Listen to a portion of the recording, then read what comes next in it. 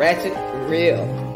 Righteous, ratchet, real. Righteous, ratchet, and real. Righteous, ratchet, and real. I feel exposed. Okay. Welcome to the Righteous, Ratchet, and Real podcast.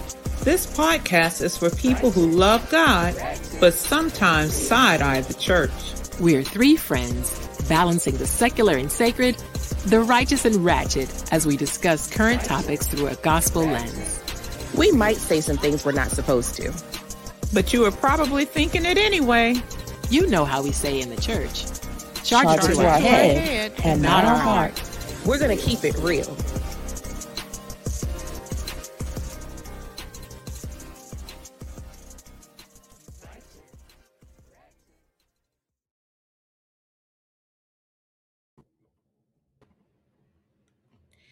Hey, good people. We see there are already some people online. Welcome to another episode, the live episode of the Righteous, Ratchet, and Real podcast. And we're so grateful that you are here. We're going to bring in one of our guests, and we're waiting for the other ones. Technical difficulties, but we just paused right now where we are. And so if you are in the live, just go ahead, tag somebody, share it. We're even going to take our time right now to do it. That's how we do. Yep. We want to make sure that we get as many people into the conversation as possible, because this is not just about us talking, but this is also about you guys just sharing.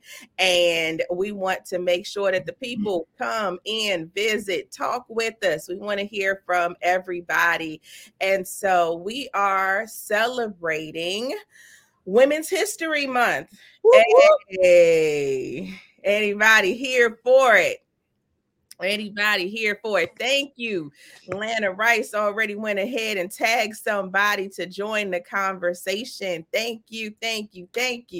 And so we are excited about our guests today. We are going to be introducing one of our classmates. Yay!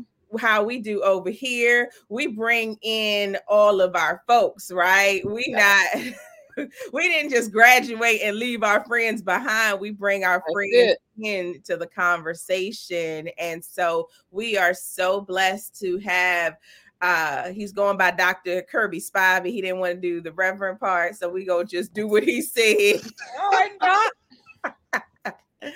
He's showing up as Dr. Kirby Spivey III. He is teaching in the Africana Studies Department at Virginia Polytechnic State University. Okay, bruh. Awesome. He was over here teaching. You're teaching. Anybody got a job for me? Just, But anyway, he is also working on some innovative virtual ministry projects, both in the States and the continent of Africa through Reach. So we are so excited about you.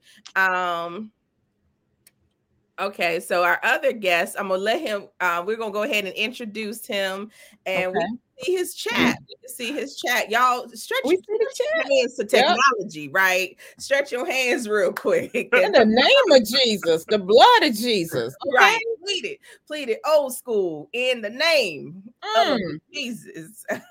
But Greta, I'm going to throw it to you and let you introduce our other guest that's coming on for this episode. Absolutely. Well, when he comes on, the other face you will see will be that of Walter Johnson, a very good and dear friend of mine. We graduated not at the same time. I am considerably older. Graduated at from the same university, Alabama A&M. He's a former church member of mine, comedian, just a dear brother, Walter Johnson. I knew he was my brother when we ate chicken wings from the same place in Birmingham. He's also from Birmingham. And we like the same grape drink, Grape-A-Cold. That is the best grape drink on the earth. So when he said that, yes, I knew that was my brother. Plus, he is your frat brother, Kirby. So hopefully y'all can hang. Hopefully y'all can hang. So when that face comes, that will be Walter Johnson. Awesome. So I'm just trying to ask, Grapico. Grapico, yes. Is that a Southern thing? I think it's in the South. Same as if Buffalo Rock. You ever heard of that? I don't like that, but that's the same company that makes Buffalo Rock. My folk in the South know exactly what I'm talking about. Same company that makes Grapico. Okay. Now, are there any other flavors besides grape? No. I'm assuming Grapico. No. Okay. Grapico. And if you ever go through Alabama, please stop and get you some Grapico. I don't like grape soda, so I was trying to change your life. I'm telling you, it'll change your life. So I didn't. I wasn't very hopeful for it. You went home. I was trying. I was like, maybe if they have another flavor, I could sneak in on that tip. But nah, I'm out. Maybe Buffalo Rock. I was about to say, if you like a spicy ginger ale, that's Buffalo Rock. Now that might be the one, because I do like a good spicy ginger ale now. Yeah, because our grandmothers had already told us that it cures everything, right? Everything. So it cures heartache, headaches, all of it. So real quick, when you get chicken pox, or my age group, when you got chicken pox in the South, you had to drink warm Buffalo Rock. I don't know why. But that was the cure-all that most, that and calamine lotion. You didn't drink the calamine. But anyway, that was the cure-all of mothers and grandmothers everywhere across the South.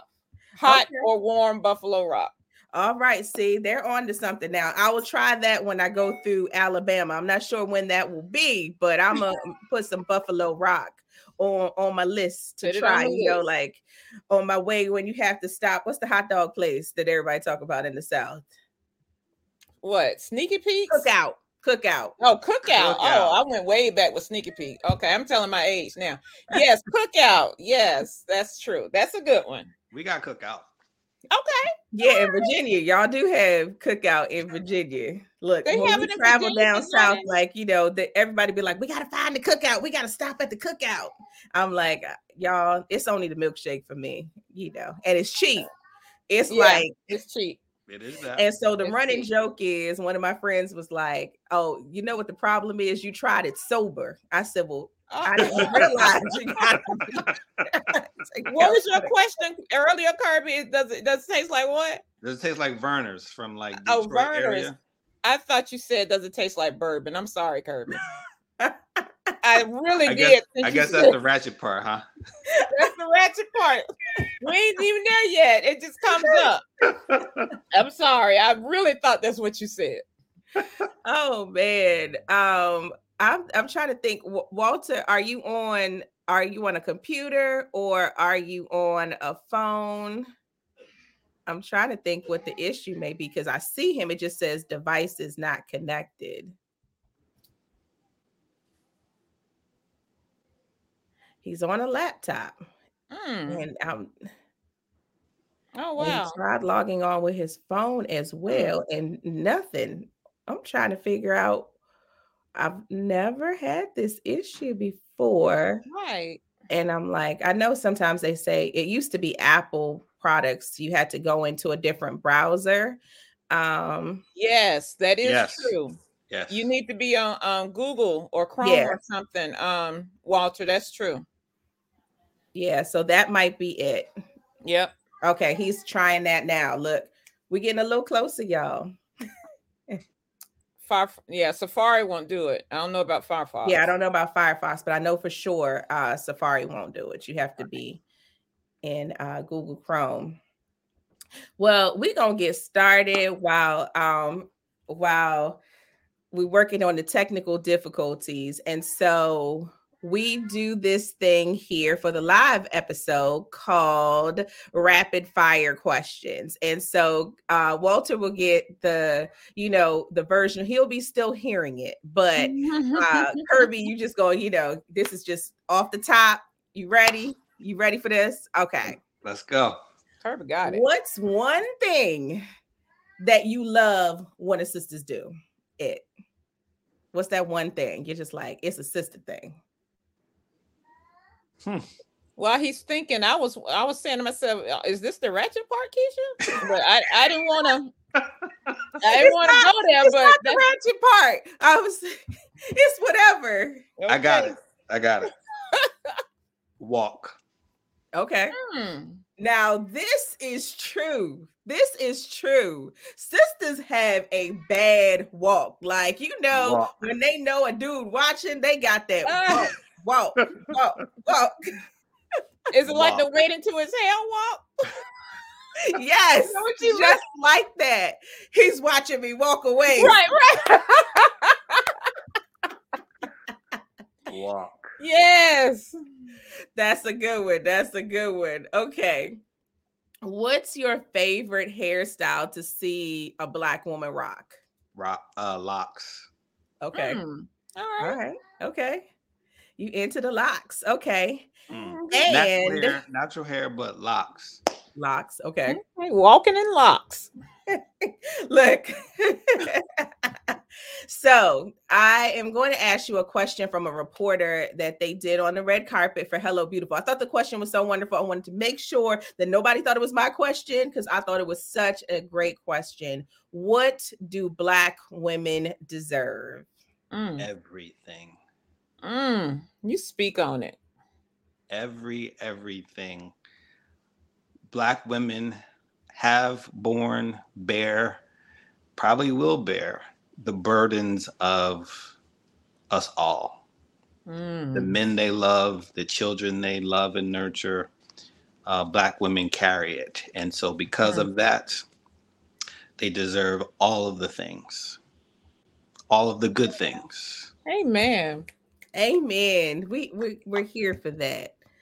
Black women deserve everything. Everything. Absolutely. All right. So we're going to go ahead. We'll get started. Walter will come in. We'll let him go back and I don't know, maybe is he still in the chat? Maybe he could even answer the questions and we can say that. So we'll see. He looks like he might still be working on coming in. So we're in Women's History Month, and we have been inviting women in to the conversation, just talking about womanism, talking about where it is Black women are today, and just having this conversation. But we feel like it's often a conversation that women are asked to talk about, and we don't often ask the brothers to come in and share in that conversation. And so that was one of the reasons why we said, you know what? Let's bring the dudes in to have this conversation about Black women. We've heard the voices of Black women talking about it, but we wanted to make sure that we brought men in. And so there's so many podcasts. The Deceased Person who, always talk about Black women and lean in on these tropes and really kind of denigrate, Black women. And Black women are often, portrayed in the media in such unflattering light. And so we wanted to ask you guys to just really reflect on your relationship with women. What that looks like, especially women in the church and their faith.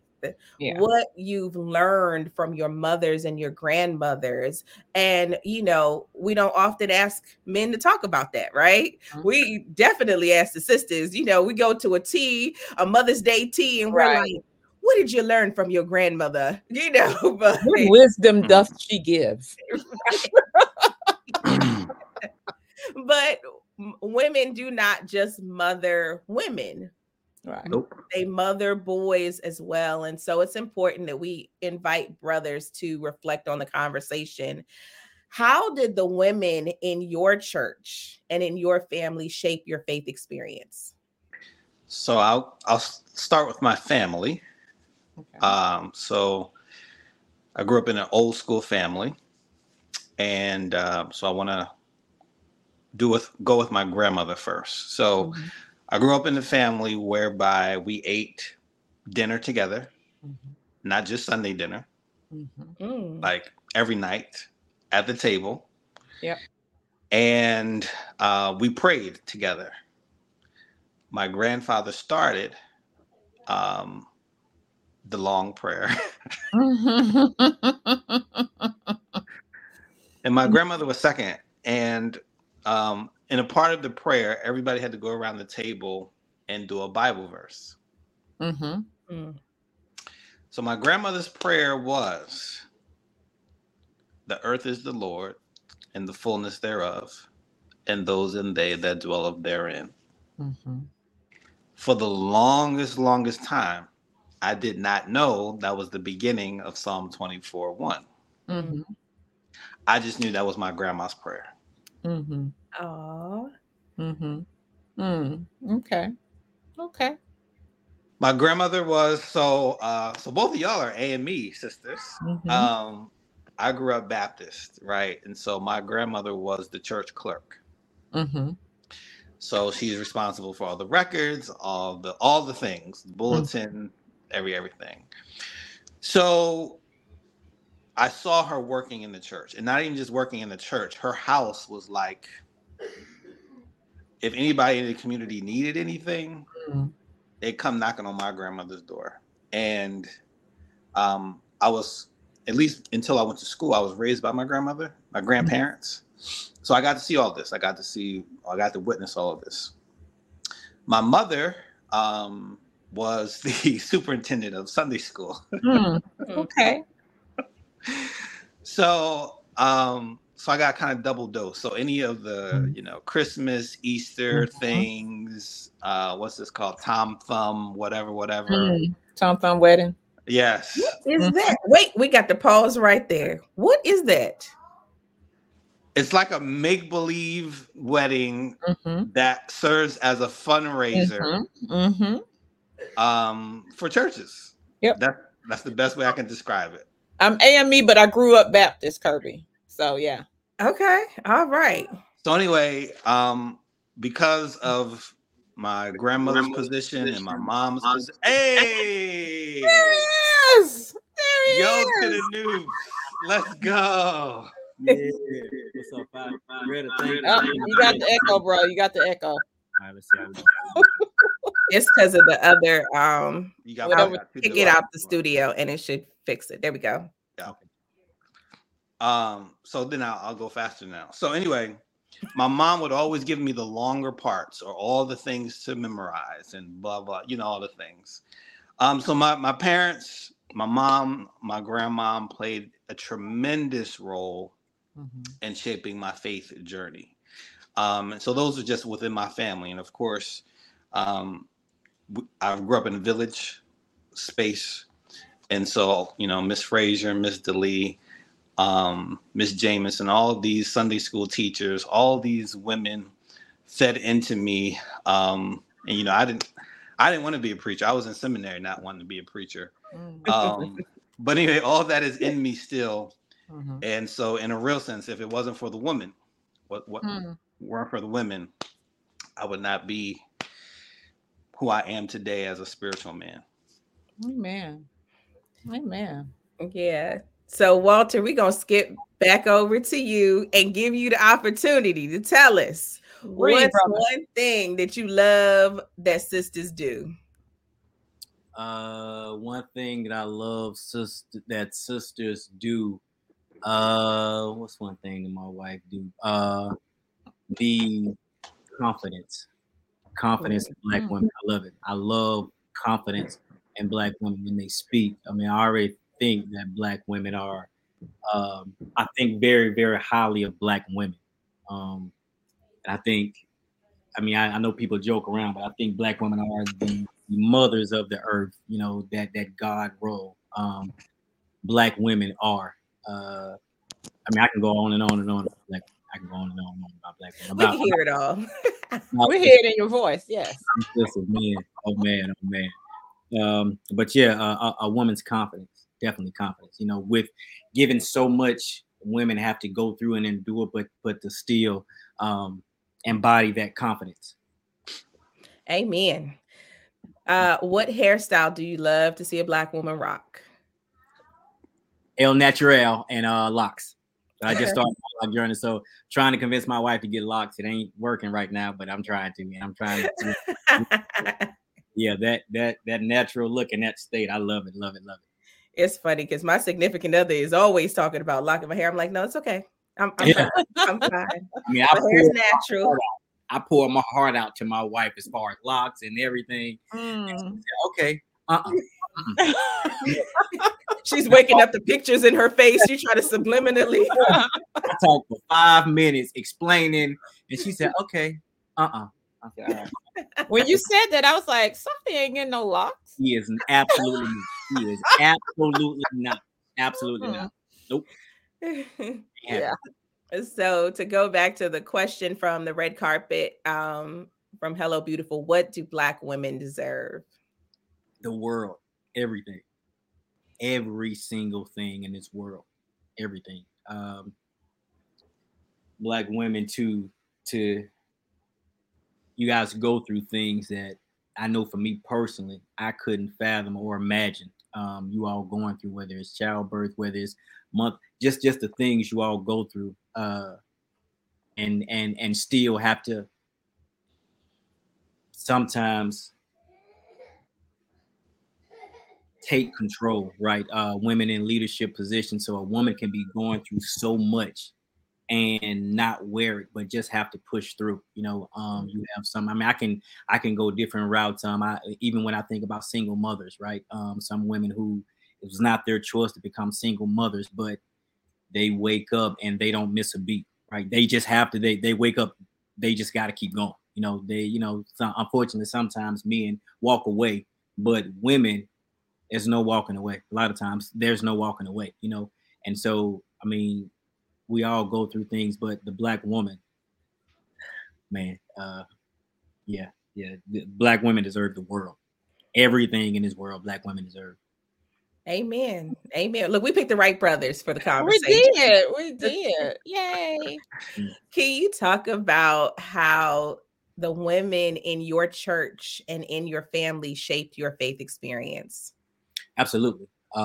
So the women in my life, starting off with my mother and my grandmother, they molded, I had a praying mama and praying grandmother. They prayed all of the time over me, for me.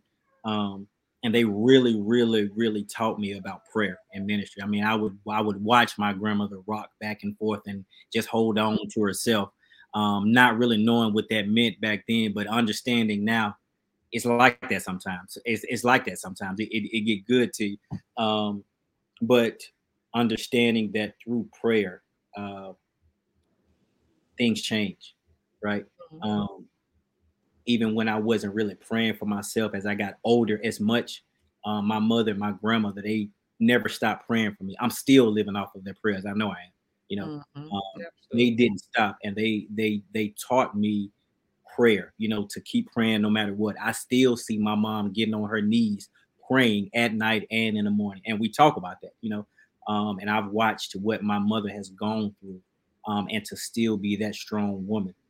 It's through her prayer, her faith, that she can talk about it, but she's made it this far. So and even with my grandmother, I'm times where I would go home and just try to shut out everything. I can lay on my grandmother's lap and she'll pray. She'll rub my hair and she'll just pray and pray. And it was so soothing. It calmed me down, whether it was a show I'm getting ready for or whatever it is. Just that peace, just that calmness is what I needed, just to calm down.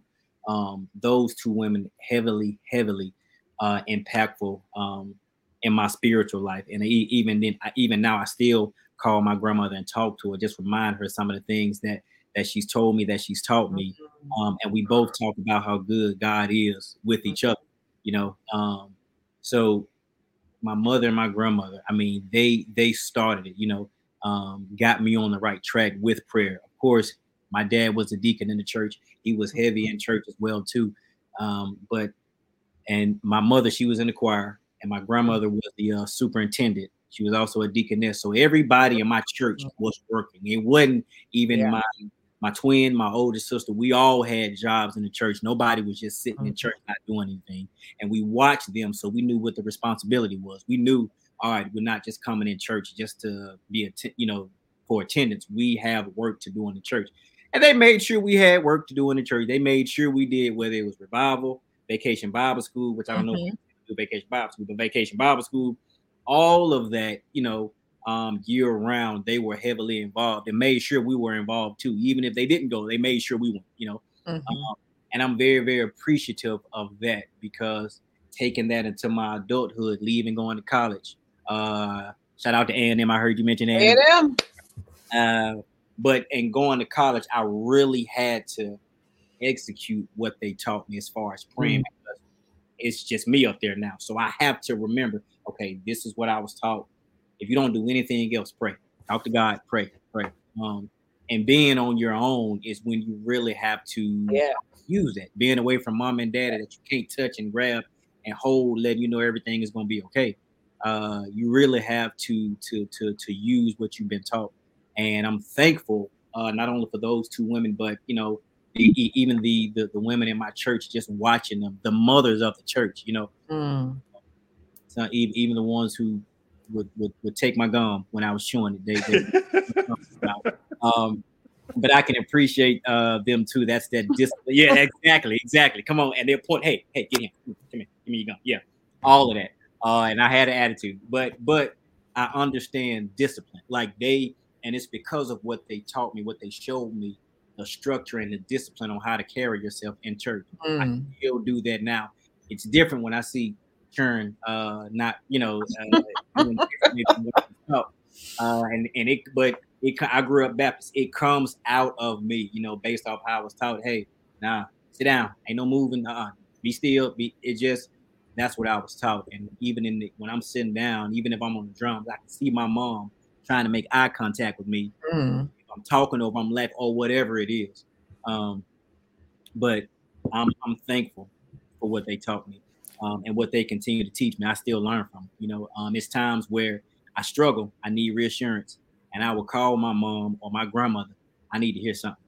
I'm struggling to hear something, and I know I can count on them for that.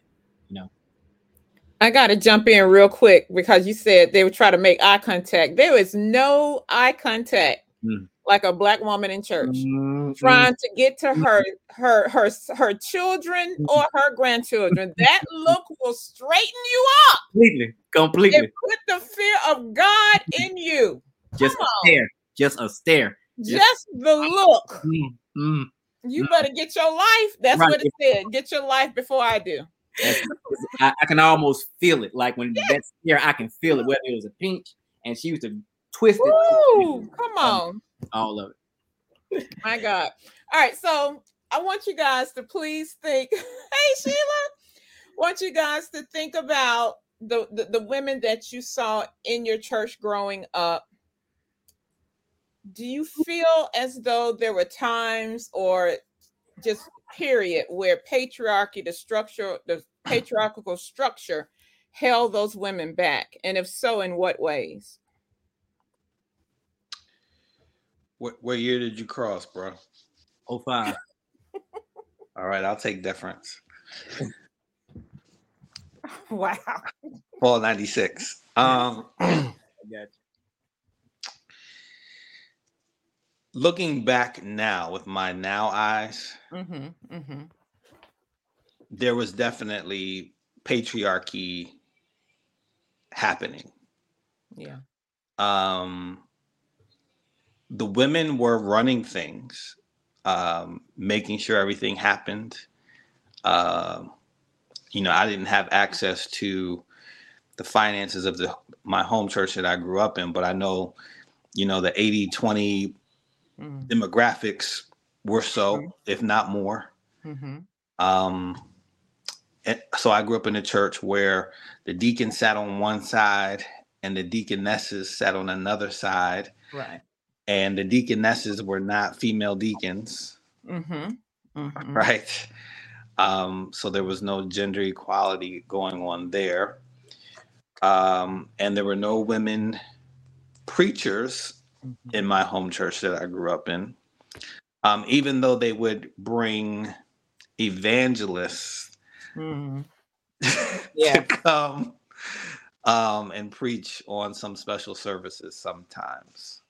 So I definitely, looking back at it, I can say, yeah, there was definitely patriarchy happening in the home church that I grew up in. And as I progressed in ministry and in life, I sought out places that reflected more of what I think and am theologically. And so I'll fast forward to seminary. I never took on the perspective of, women can't preach, women can't do this, blah, blah, blah.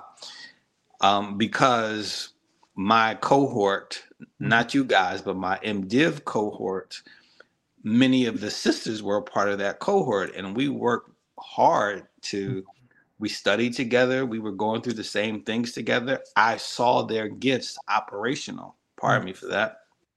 So there was no question for me experientially. And even as I got better understanding of the scriptures, God calls who he wants, right? And uses whom he wants to use. We talk about Moses, but we don't talk about Miriam in the same space. Right. But she was a part of the liberation movement. Like, if it's not for Miriam, he probably don't make it. So anyway, I went on a little bit of a tangent. And nowadays I'm looking at the text, the Bible, differently to try to deconstruct and decolonize everything, whether it be sexism, racism, whatever it is. I'm looking at the text differently nowadays because of the harm and hurt that is done in history. Yeah, absolutely. We're gonna have to talk about that deconstruct and decolonize on a separate one, because I'm right there with you on some stuff. Absolutely. Walt, what about you? So what I saw growing up, so I've been in church since early as I can remember, about 5. And then being on my post every Sunday at 9 years old. So from 9, playing the drums all the way up. My church growing up in Birmingham, it was male dominated. And we only would have guest speakers or women speakers or evangelists on certain programs, whether it was Women's Day, really specifically Women's Day, or Usher Board Anniversary. Those were the only 2 in which women preachers were allowed to speak. And it wasn't until later that I found out that our actual pastor and associate, they had issues with women in the pulpit. And I remember at a younger age not really understanding why and trying to make sense of it. And I never could. I really just never could, because and I saw, again, kind of being green to it. I saw frustration and I saw great women who I knew of in the church no longer attending the church. Of course, I had questions as to why, but understanding now, okay, I see, what was going on. Again, I was young, so I wasn't privy to a lot of information, staying in a child's place. But I would still hear the rumbling and the talking, and, through emotion and frustration, I was given a little bit, well, if I can't preach or if I can't stand in the pulpit, I'm leaving, and we lost, from what I saw, at least from my understanding, what I can make of it, powerful women and impactful women that I would actually listen to, women at a young age that can speak on where I can understand, and I appreciated that. And then to look up and then they're no longer there. That was back then. That's not the case now, and I can appreciate that, and the articulation in women. Of course, brother, I love to hear you preach. I love because you taught from beginning to end. Thank you, brother. That's the way I understand like that, and I was always appreciative, and I would always love it, and I didn't get a lot of that growing up. It was, I can count on my hand the times that I saw women in the pulpit, you know. It just wasn't you know, and I remember my mom and I had having a conversation. She broke it down to me. Of course, she didn't agree with it. She didn't like the fact that women weren't allowed in the pulpit. But you know, she was kind of explaining to me just kind of on the surface level, you know. But it's just through understanding, reading, and understanding from my own. You know, I'm glad that I don't, at least I don't see that as much. It could still be happening in some churches I'm not aware of, but I know from my personal experience now, the articulation of women, you know, the passion that women speak with when teaching. It's men and women, we convey messages differently, you know. And so I think now, I love to see it versus growing up not seeing it really often. Yeah. So one of the things that you talked about was just how impactful women were in your whole experience, right? Both of you guys have shared about that. And so we can pretty much agree that in many church spaces, even in church spaces where women were being ordained, come on, AME folk, we've been ordaining folk, but that doesn't necessarily mean we've been allowing them to step into leadership roles. And so we kind of like give you an inch and we're like, this is the space we're giving you. Do you guys feel that you were seeing reflected women leadership as much as, let's say, what we see in businesses? Are we seeing that same level of women pastors, women, you know, running the important boards in the church? Is that your experience? Go ahead, Brother Johnson. I think we can stand, from my experience, we can stand to see more. I mean, I joke around, but there is some truth in women make sure things get done. The detail that women are more detailed to me. I think we can stand to see a little bit more leadership role in the church from women, because again, that detail that that women bring. I know my personal experience. I couldn't do anything without my wife. She helps. You know, she makes our house a home. You know, and so as far as church,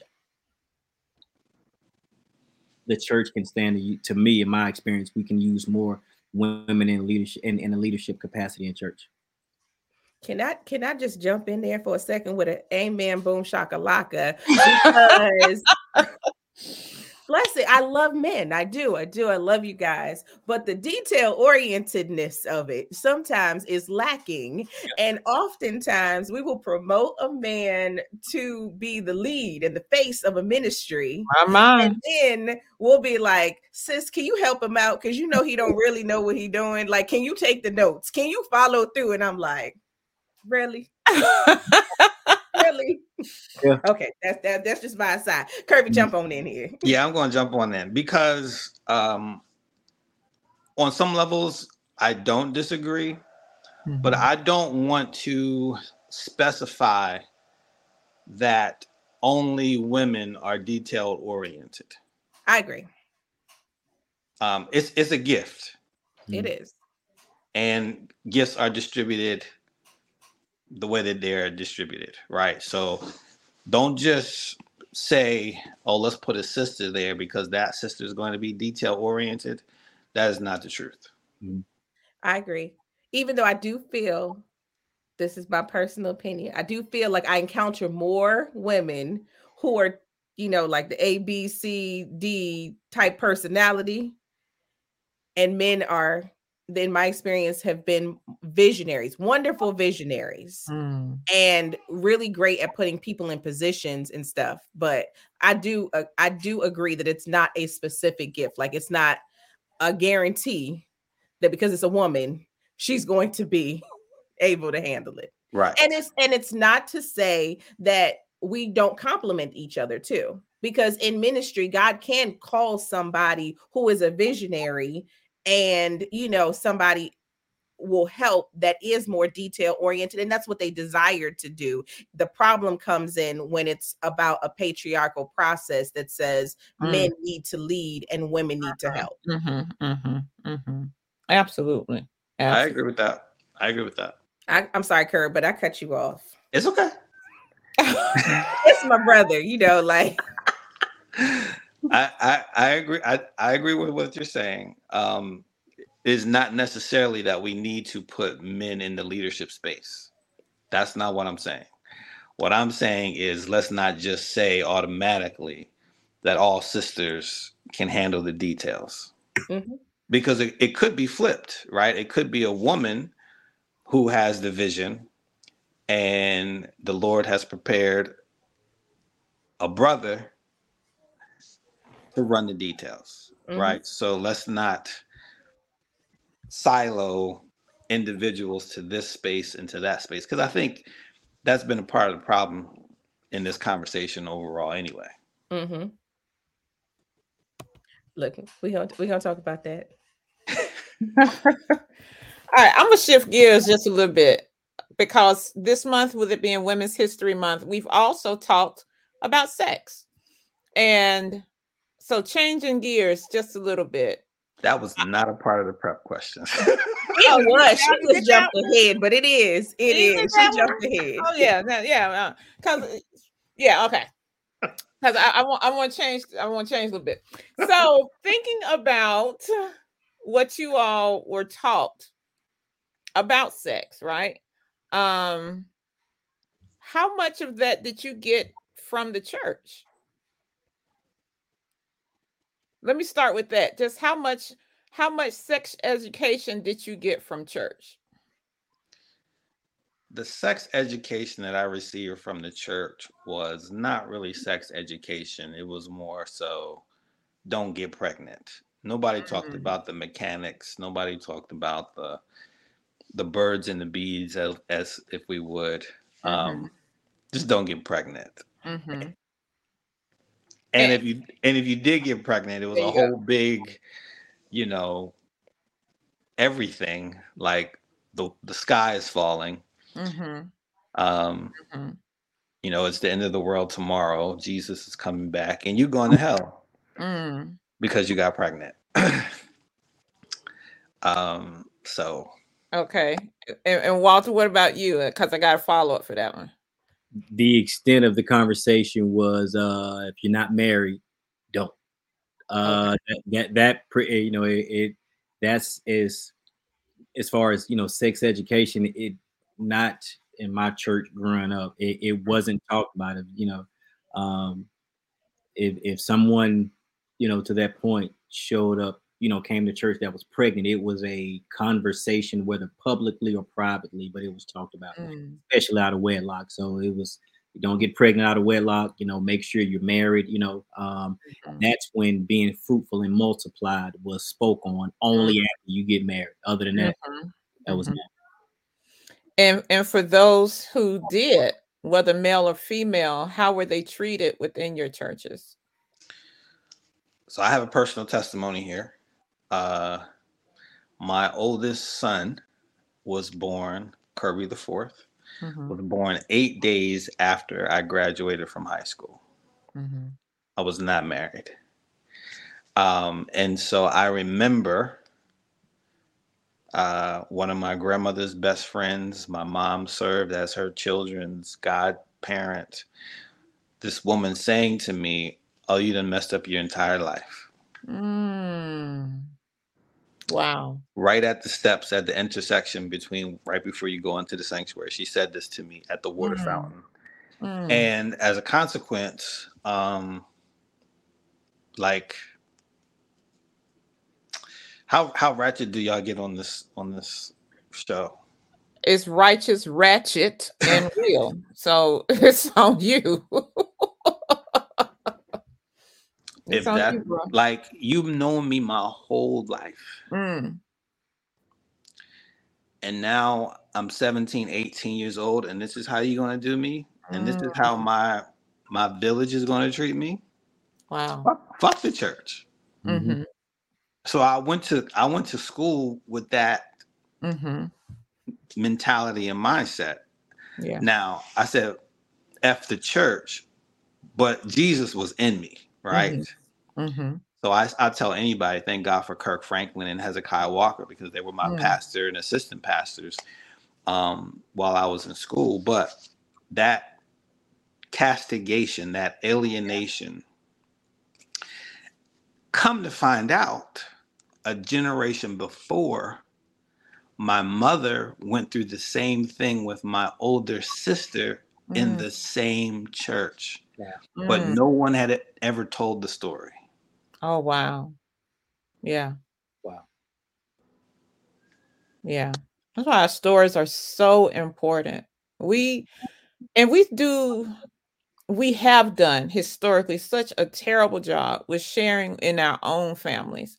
We don't know medical histories. We don't know just life stories, things that can help others to deal with whatever's going on, to deal with life. Just to deal with life. Well, what about you?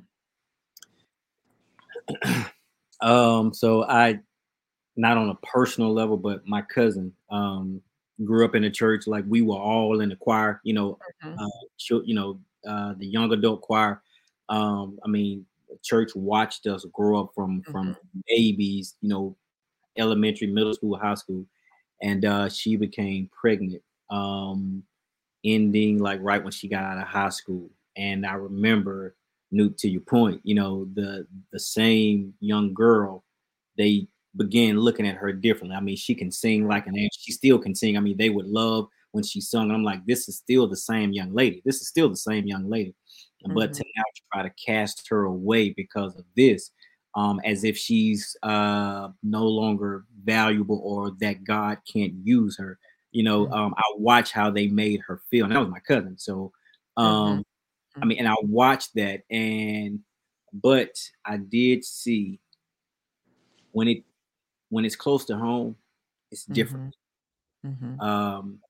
Because her grandmother kind of shared those viewpoints of, you get pregnant out of wedlock, you get, until it was her own grandchild, then everything was different. Everything.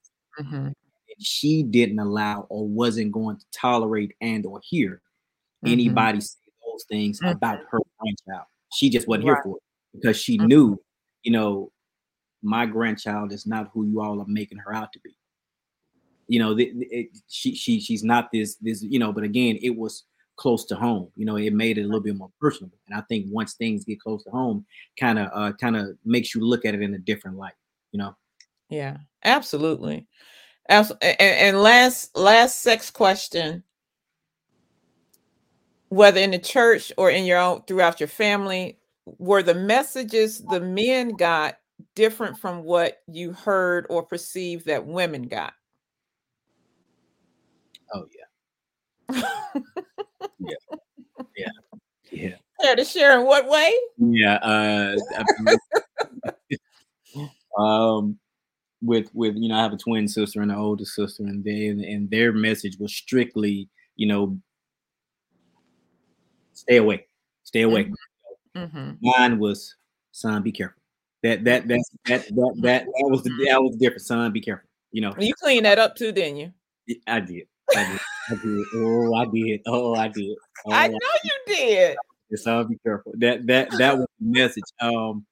But it was completely. It was just different. Yeah.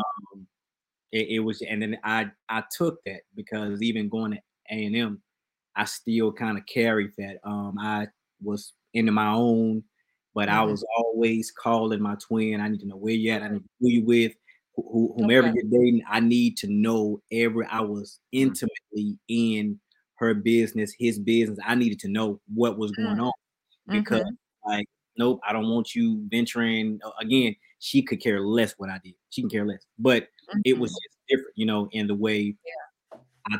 My dad talked with me about it. My mom talked with me about it versus my sister. Even when she got pregnant, I was like, I didn't even know you was having sex. Yeah, I did. I was like, when did you start having sex? And she was almost 30. Yeah. That's what I was like. She. Yeah, she was almost 30.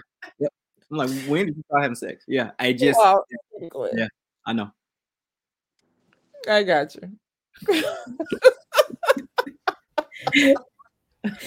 So that's the thing. I think, many of us, in comparing our stories with like men's Bible study versus women's Bible study, women have been taught chasteness, and dudes have been taught the ideal is to wait for marriage, but we understand that you have needs. Be careful. Right. Yeah. And so, do you guys feel like the church has grown any over the years in that messaging? That's a good one. So, based upon my experience that I shared with you, when I got into leadership position where I could make the theology, I was certain to go about this differently. Because I didn't want anybody else to feel what I felt. Yeah. Secondly, I had conversations with my sons. I only have sons, biological sons. The daughters that come to me are spiritual, right? And so we can have those conversations. But biologically, the Lord blessed me with sons. And so we would have conversations, and we would have candid conversations. I developed relationship with my sons in such a way that we could talk. And it was different. I understood it because I was raised in it. A child has their place and, silent in all this. But that also creates communication issues, because when do you ever get to talk about things? So in raising my sons, we would just talk about life. And sex was one of those things that we talked about, especially as they came of age. And coming of age, I'm talking about, when they start liking girls, basically, right? Because don't put an age on that, right? Because if you know anything about the world today, we got single-digit kids having sex talk and doing all kinds of things. So I made sure from my sons and in my ministry as well, that we would have real talk conversations. So I never taught abstinence. And the reason why I never taught it is because it doesn't match with biology. Like the way the hormones race, I don't think it is reasonable even to think naively that these kids are not going to, or even at least think about sexual things. So, and not only did I teach it, I told my youth minister, this is how I want the conversation to go, so that we could really train and develop these young people mentally and spiritually to understand what's happening with their bodies and then make an informed decision. That is just powerful that you instructed your youth minister. Because that's often where the conversation happens. And sometimes, like the pastors may think one thing, but then the youth minister is bringing in somebody who's, trying to get them to sign a contract at 13 about what they're going to do the rest of their lives so they get married. That's a whole other thing, but Walter, do you have anything to add before? Not a whole lot to that. It just, I think, I was like with my dad when we talked about it. He was more so. He spoke on the lines of wait until you find the right person. And I'm thinking, I wanted the conversation to go a different way. Like, talk to me, like let's engage, have an actual conversation other than son, just, but I realized where he got that from, his personal experience. He didn't get to, and that was the father, that was the trying to protect and trying to get me to, I guess not make certain mistakes. My mom and my dad had my older sister at A&M, their freshman year, and they came home. My grandmother saw fit that they got married, and they were married over 40 years, but they had been together, since high school. But his experience, everything halted for him at 19. So he had to a father, an adult, mature at 19 to raise my sister. He and my mom both left A&M at the same time to raise my sister. And I learned that was more of him just trying to prevent, prevent that, number one. I don't really want to call it a mistake, but just kind of, prevent that. And, it's the adage of, he's already walked through the minefield, so just kind of be careful in what you step on. And so that was more so his message, son. I just don't want you to have to leave school early because, your potential is unlimited, but nowadays, even I think the difference is, you can still have a child and still make a great college career, great career out versus, in the late 70s. Yeah. So we want to close out with kind of what we've been talking about. Womanism has been part of the conversation that we've been having for the month of March, and feminism, Black feminism. And so we want to know, this is kind of going back to what you were saying, part of the problem, Kirby, is that I feel like, oftentimes there is men that are doing the work and saying one thing, and then, womanists and feminists are saying a different thing. And sometimes we're talking at each other from our spaces, and oftentimes not able to find that collaboration. Do you guys feel like the Black church should be engaging more conversations and practices that would incorporate womanism, Black feminism? And do you think it'll be hard for men to deal with that aspect of the gospel?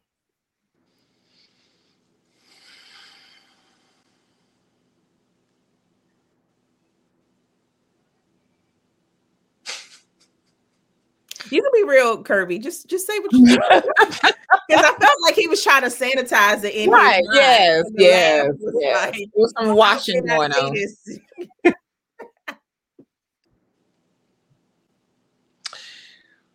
Let's see.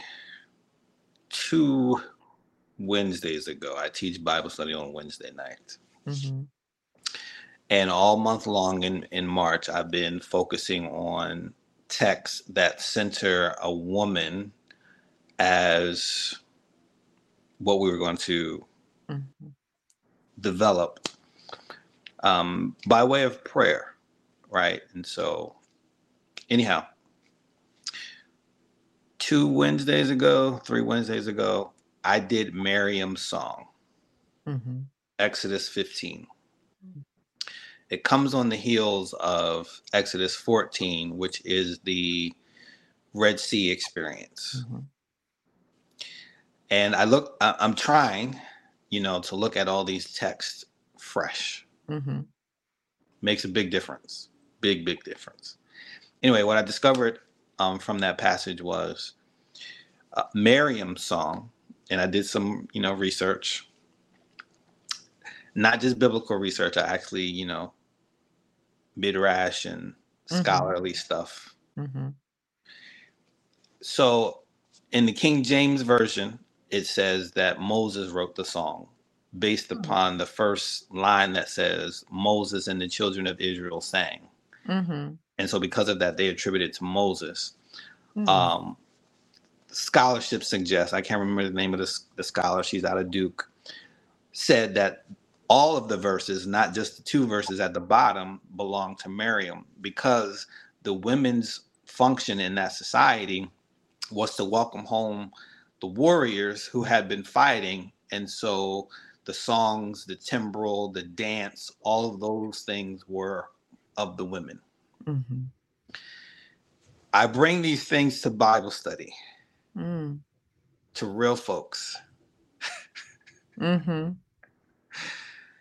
And I didn't even emphasize that so much. I was struck by the language of the poem, which talked about the Egyptians drowning in the Red Sea more than it talked about the children of Israel walking through on dry ground. Usually it's flipped. Mm-hmm. Mm-hmm. And I was like, man, this is really interesting. We got this poem about this major event, and all they're talking about is the Egyptians, got drowned in the Red Sea, and Miriam wrote it, and this older sister, probably pushing 70, maybe 70, right around that age right there, she was resisting, like push back. Yeah. To answer your question directly, that's just an illustration. It needs to happen, but the way that we do it has to be really finessed, because you got young sisters like yourself, our generation and younger, who are ready for, but then you got the old OGs who've heard this story rehearsed and rehearsed and rehearsed, and now you trying to add something new. Well, that's not what I've been taught. That's not what I learned in Sunday school. That's not what I've been hearing all 60 years of my whole life. So you can go ahead and sit down, but you know what I mean? It wasn't like that. But we gotta, and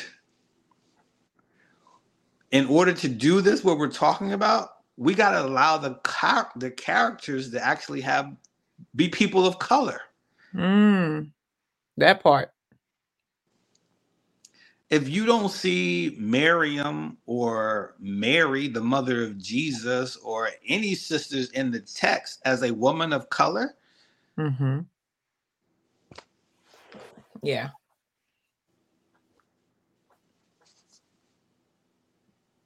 I feel that. Well, you think the brothers and even the OG women are ready for us to come in there and say that divine is she? Are they ready to hear, the concepts that say, we talking about Sarah, but Sarah was part of the patriarchy because she allowed her husband to rape Hagar. Are they ready to hear those types of conversations in our churches? My opinion, I think it would depend on the church and the congregates of the church. Because I know some churches that absolutely would be totally against that. I think there are some churches who would, who I guess more modern, if you will, and will openly listen and try to have that conversation to drive change, right? Because we only know what we know. Some of the things I think what we struggle with is some of the things that we know as far as what we believe or what we were just taught, not personal experience. So we are basing it off what was passed down to us. I was passed down that Eve, that it was an apple that Eve ate. That has flowed down and flowed down and flowed down. But to bring that up, that's almost that detail that's shunned, because it's outside of what was always taught. So how dare you come and tell me something different than when I was always taught. So I think to have that conversation and invite that conversation, I think it has to be, everybody has to have an open mind and open heart.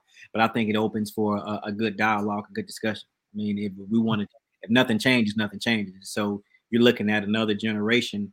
We can just hand down what we were just taught. You know. Right. Right. Yeah, I think it. You know, we could definitely speak on it more. I would also like to add,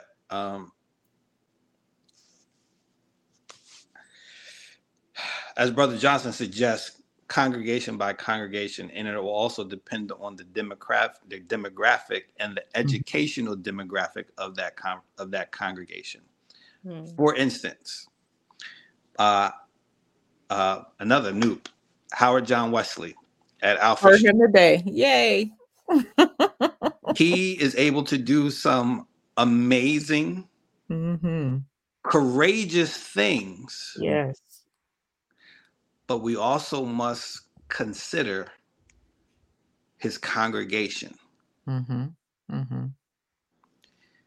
Right? Like, and if you hear him, if you listen to him, and I study preachers, most of his sermons, especially the sermons where he like is being courageous, it's an argument. It's a sort of apologetic to get people to move them to his point. And he does it very meticulously and carefully through the text. And so you can't argue with the text, right? I think it's that kind of work, right? That kind of courage. Right. But then that also type of willingness within the congregation to be able to want to hear and go that deep into the text.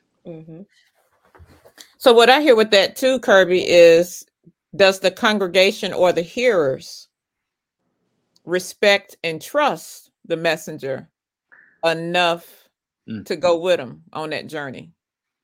That is a must. I mean, that's not even in just this conversation. That's any conversation. Right? You can't talk about tithing without trust. Yeah.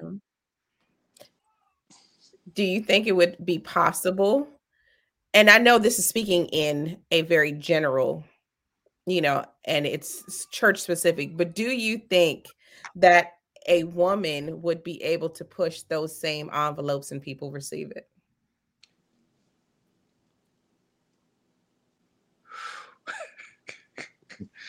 Probably not as easily. Just being, if you're not Cynthia Hale or Gina Stewart or whatever name you want to put, Bishop Vashti McKenzie, right? It'd be, I think sisters still have to navigate the ministry space. I'm not a sister, obviously, but I talk to enough sisters to know, like, there's stuff that you just have to be careful about. So I think that's in the conversation. I think that's in the mix. It brings, the reason why I asked that, because it brings us back to one of our previous episodes. We had Reverend LaVon Brooks on, and I guess we'll drop the Reverend, but LaVon Brooks was on. And so she was talking about that, how people will bring her in and she will preach and the congregation will respond and they'll be like, that was such a blessing. But the pastors be like, we can't have her back no more. Yeah. So you are right. Women, I was like, and feminism and womanism, I think oftentimes ends up being relegated to a Bible study safe space. And if you bring it into the Sunday morning, you have to navigate it in a way where you giving them milk.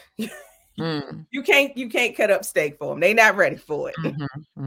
So it has to be palatable. And it's, just the hope is, just as you brothers have shared, that you've watched the church progress from where your grandmothers were and their level of faith, that you've seen it grow. And so we all just have to, recognize that church is an institution and institutions change very slowly. And so That's the reality of it. We are so grateful for you guys joining us in this conversation, talking about your grandmothers and your mothers and the women in your church and how they help to form your faith experience. We're so grateful for that and just how awesome sisters are and what we bring to the table. We are grateful for you. Sometimes, we get bogged down by all the negative energy that comes, but it is just wonderful and refreshing to hear brothers come to the table and be ready to celebrate the women. We want to give you the opportunity to just let those who are watching now, those who will watch later, know how they can connect with you. So, Walt, if you can go first, just give people how they can connect with you after this and any projects that you're working on. Absolutely. You can connect with me via Facebook, Walter Johnson, my fan page, Comedian Big Walt, and on Instagram @_Urban Bow. I'm gonna put it in the comments as well too. I do have one project I'm working on. I'm a writer, and we are putting on a Resurrection Sunday production in about a week. And the title is Jesus Died for Me Too. So I'm kind of taking it a different approach this year. So yeah, it's different. I'm a little nervous about it because it's different than the way I normally convey the messages. But it's different. But I'm looking forward to it. So that's the biggest project I have right now. And my buddy John and I, we're trying to work on another comedy show, putting on one. And so Greta, we got to come back up that way. Please do. We're waiting, brother. Got to come back up there. Absolutely. That's awesome. So your play is going to be in Alabama? Oh, no, it's going to be up here. It's up here at Mount Zion AME in Kennesaw. Okay. All right. Yep. On April 9th. Oh, you grew up Baptist, but you're AME now. You're part of the family. Okay. So if y'all in Kennesaw, make sure that y'all go ahead and see the production. Do I need to skip my own church and come see it? You're the preacher, you're the pastor. You can't skip your. Oh, okay. But I love his plays. He does awesome work. And so if you are able, I would strongly recommend that you go and take a look at it. The brother is bad. I love me some Walter Johnson. So. I love you, Greta. Thank you. God is amazing. God is amazing.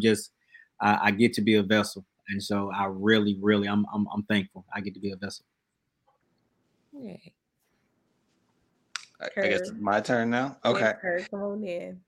So Instagram, Kirby Spivey III. Facebook, Kirby Spivey III.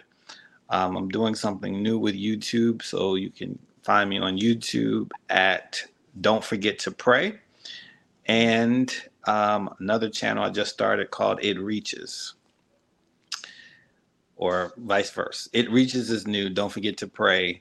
It's just a new branding for what used to be Kirby Spivey III. If you put Kirby Spivey, you can find me on YouTube. And I want to celebrate you two sisters, right? Y'all gave all kinds of shout outs to sisters and to us, and I appreciate that. But this platform, this conversation is dope.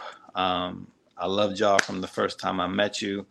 And thank you just for the opportunity to be on with you talking about some stuff, some righteous, ratchet, and what's the other R?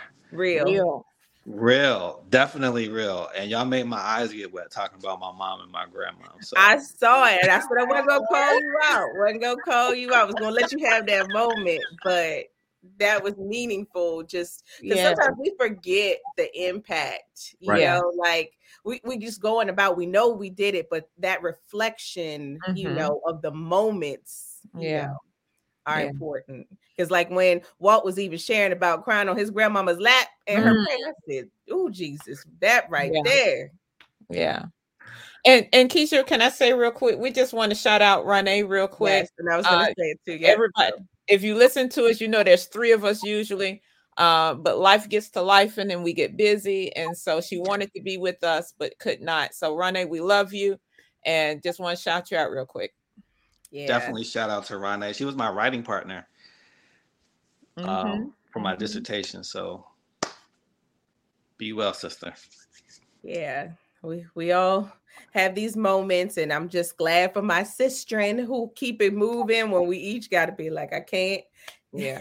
Yep. So we're grateful again. Thank you, brothers, for joining us. Don't forget, Walt, to put in the comments how else the people can find you so that they can get there. Thank you to all of those who watch and all those who will watch later. We are looking forward to next Tuesday dropping a new episode of the Righteous, Ratchet, and Real podcast.